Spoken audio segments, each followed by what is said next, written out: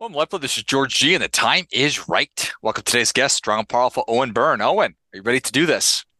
I am. Thanks for having me, George. All right, let's go. Owen is the Chief People Officer with Populo. They're the leading technology, communications, and workplace experience software company, helping companies to reimagine the purpose of the office. Owen, excited to have you on. Tell us a little bit about your personal life, some more about your work, and why you do what you do. Yeah, thank you, George. You might hear, first of all, from my accent that I'm not native to these shores. I'm Irish.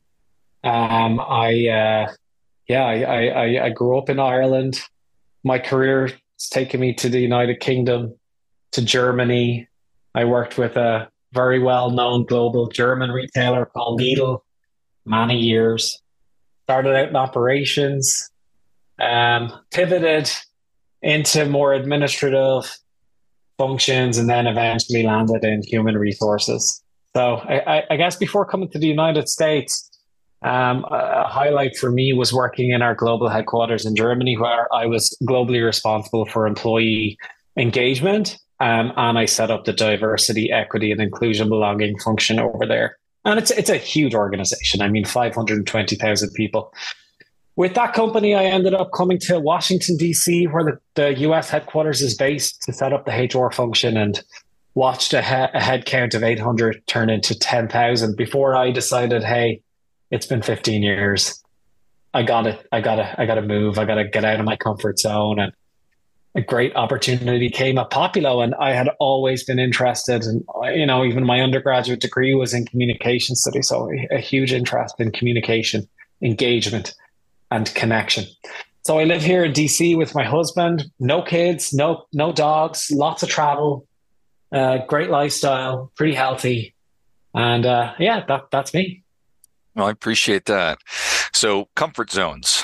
Like that's probably an appropriate place for us to kind of Mm. get started. We were talking about the Great Resignation, which was a unique thing that seems to be over, and obviously COVID, and now it's return to work, and maybe the term is employee empowerment that may be coming to a close.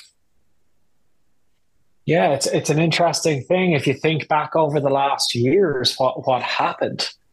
Like it was wonderful and challenging as the chief HR officer of a food retailer, and now as a in a SaaS technology company, to see employees really take a huge amount of influence and take a huge amount of control back, and really vote with their feet and say, you know what, I'm going to make decisions about my employment based on my lifestyle and based on what suits me, and I'm going to do that because the market is reflecting an opportunity for me to do that.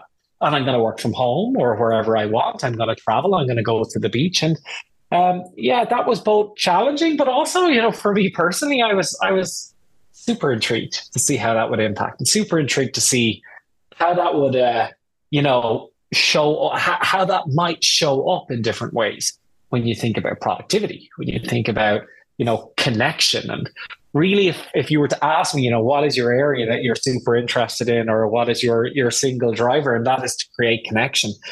And a lot of people, I feel, have suffered a little bit when it comes to connection, and when it comes to, like, think about it. If you're in Phoenix, Arizona, and you're working for a company here in Washington, D.C., and you onboard, your first day is we send you your device, and you onboard online, and then you train yourself. You don't have that opportunity to really make a buddy at the coffee machine. You don't have the opportunity to get off your chair and go, hey, I really don't understand this part. Can you help me and show me? So it was a really interesting time, but there was a lot of challenges as a result of that, and a lot of things that I couldn't view as completely positive. So now you see almost a reversal. Like, organizations were recruiting uh, to keep ahead of the attrition, which was just wild. And then all of a sudden, literally day to night, it stopped, and there was no more attrition of significance, especially where I am today in technology.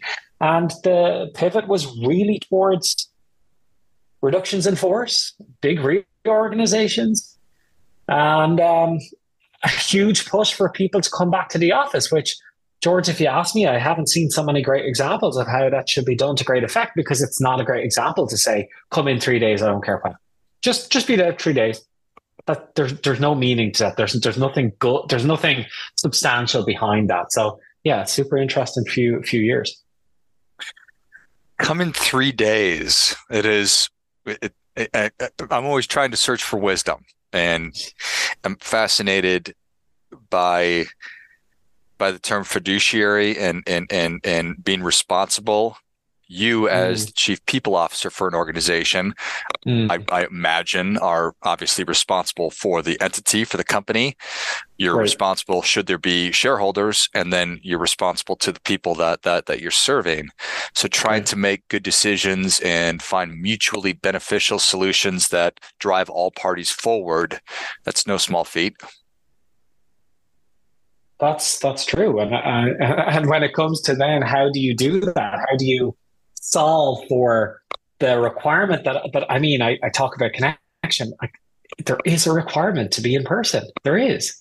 But is the solve by just blindly saying, come in 3 days, I don't care which days? Like, I mean, for me, that's not a solve. So what we're working at right now, me and my colleagues, is about a policy that brings people in one day, sorry, 1 week in a month, right? And that week is a real activity. The office is full of activities, enablement sessions, in-person lunch and learns, workshops, and it's 4 days every month that you need to be in the office.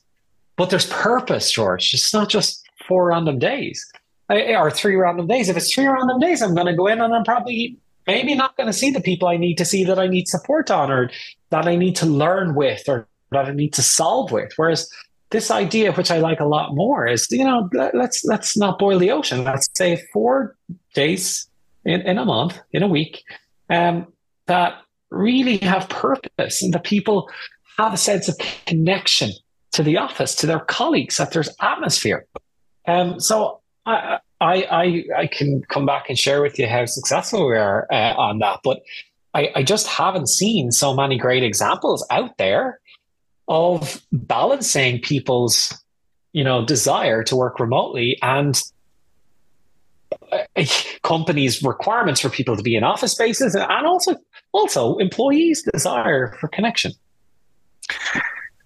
This is the first time I've heard of a model like that, and it sounds really great.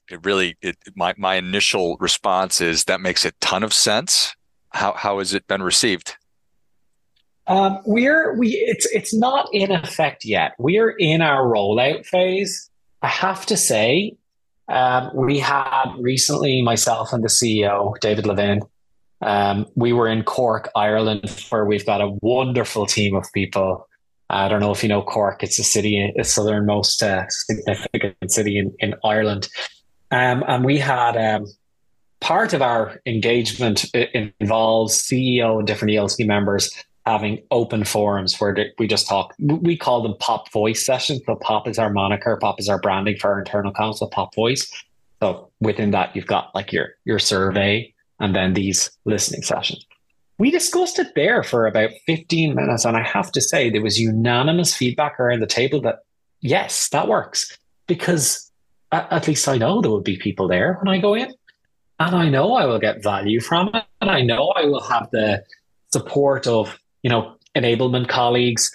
I know my executive will be there because they'll plan their time around being in that space, in that office for that week. So far, it's been received extremely positively. And if I appreciate how important community is and connection and feeling like you're part of it's not just you and you're not just sort of wandering around doing your thing, so disconnected from other folks, and there's so many different positive things around that. And it certainly does make sense that being in person for those 4 days, when you know everybody's going to be there and there's going to be fun activities and impactful things to do and opportunities to collaborate is going to be there. How do you, I guess, fill in the gaps? How do you satiate the other folks that say we need to have people in the actual office? How do you sort of bridge those two gaps? Well, I mean, the first point is this concept will not override the people who do come to our office spaces in Denver, Boston, Cork, London every day, right? That will still be accommodated. Um, in terms of managing the impulse of individual people leaders, we would regulate that a little bit to say, hey, you can't determine that somebody needs to be in the office 5 days a week like that. We have some policy around that. But here's the most important piece. It's and the most important piece is always the why. Whenever you're trying to bring people with you, whether that's people leaders or a workforce, and I heard somebody at a conference, actually the conference I was at in Arizona that I mentioned before we got on. Somebody made this phrase. Somebody said this phrase, George, and it struck me. And it was the future is you don't go to the office to do your work. You go to the office to get stuff done. And it just struck me because, you don't need to go. I don't need to go to the office to sit in a room on a screen in isolation, right? Right. I need to go to the office to solve topics, to find the colleague that I'm not connecting with as well as I need to, right? To get the training on something that I feel like I'm not as good at that as I should be, or to build my relationship. Personally, I'm an extrovert. I'm a really social person. I'm going to go to the office to build my network. I'm going to go to the office to get stuff done. I'm not going to go to the office to do my work.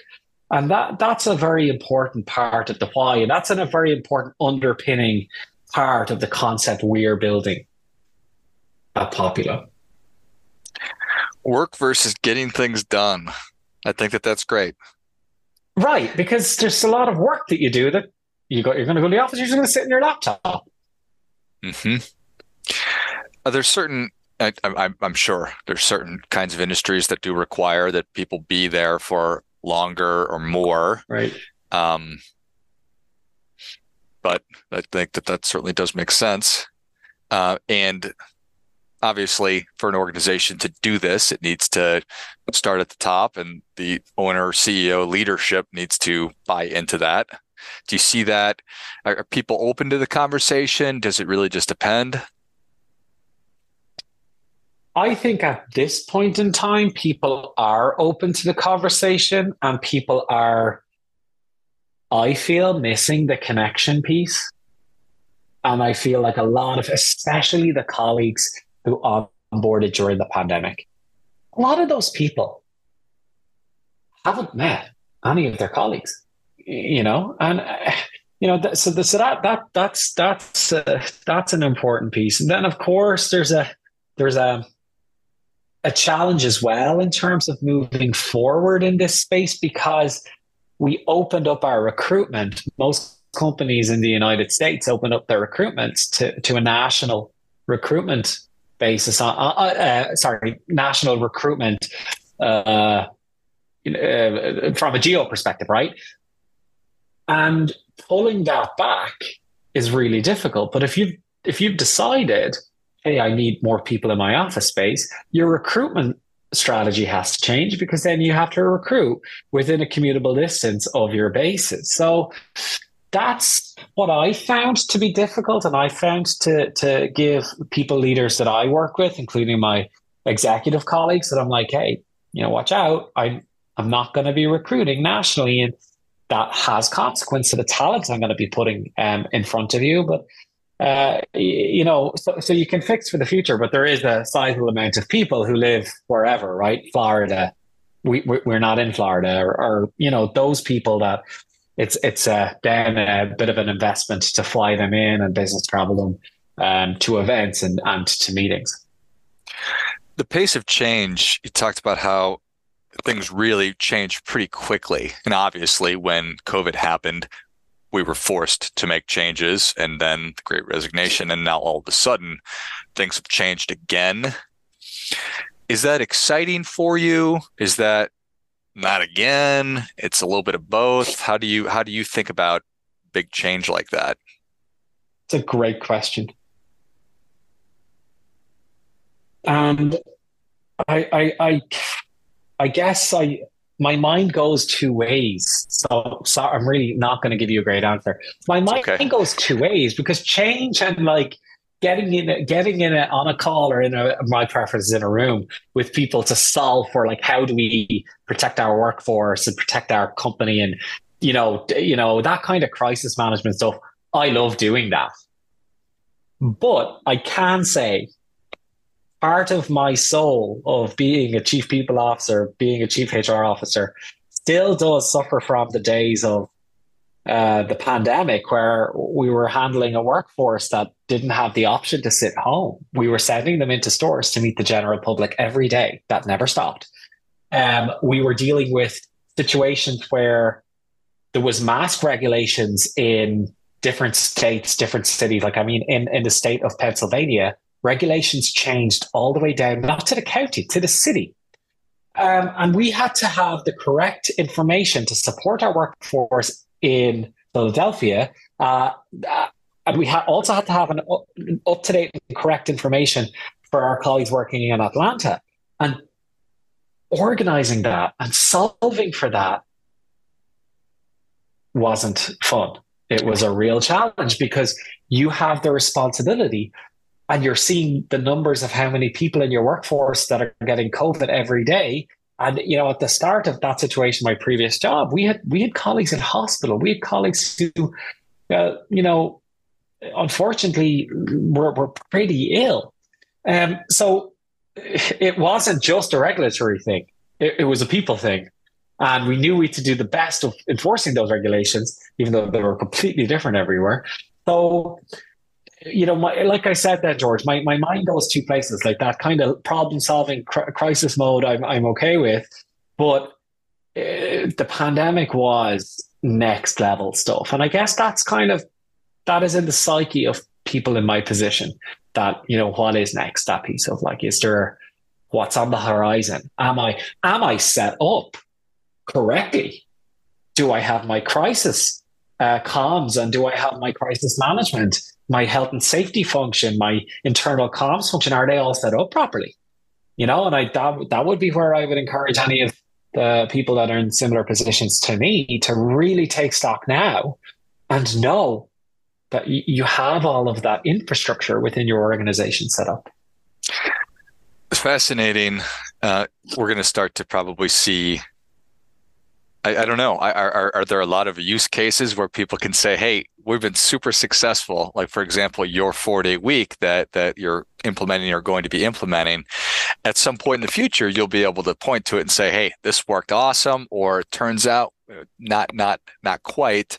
So dealing with that ambiguity, and from an employee standpoint, there's probably some folks that really like being at home and some folks that really like going into the office and some kind of a hybrid. So it strikes me that we're going to be going through sort of growing pains for a little while, but the necessity of having your communication as strong as possible throughout that is probably going to be a big difference maker. Absolutely, absolutely. And whenever you mentioned the, use cases or examples of how that works, well, I definitely think at our organization we were not so heavily impacted, but impacted by what happened at Silicon Valley Bank. Um, and because at our organization we're very well set up from a crisis management point of view and from a crisis comms, internal comms point of view, we were really able to bring our employees and our customers with us on a journey. The communication was excellent. The reaction from our finance team, from our executive team, to make sure everybody, not just to make sure that we made the changes we needed to make to navigate our way, but also to communicate around that, to calm everybody down. So when you say use case, that just springs to mind. And, this uncertainty that you mentioned, that is absolutely something that I feel organizations need to solve for, but they need to solve for it now before whatever comes next. Because something will come next, Owen. Something will come next for sure, George. I just really really am hopeful that it's not going to be as consequential as what we've seen in the last years. Amen. Well, Owen, thank you so much for coming on. Where can people learn more about you and tell us who should be engaging with Populo? Yeah, thank you, George. Populo.com is our website. What we do is we provide organizations the opportunity to achieve more in harmony, creating that connection between everybody. So we solve for connecting people with great comms, different platforms, with digital signage, with email newsletter, with feeds to intranet, mobile app, all of these wonderful solutions, not just for employees, but also for customers. You'll see on our website, some of our current customers are massively impressive.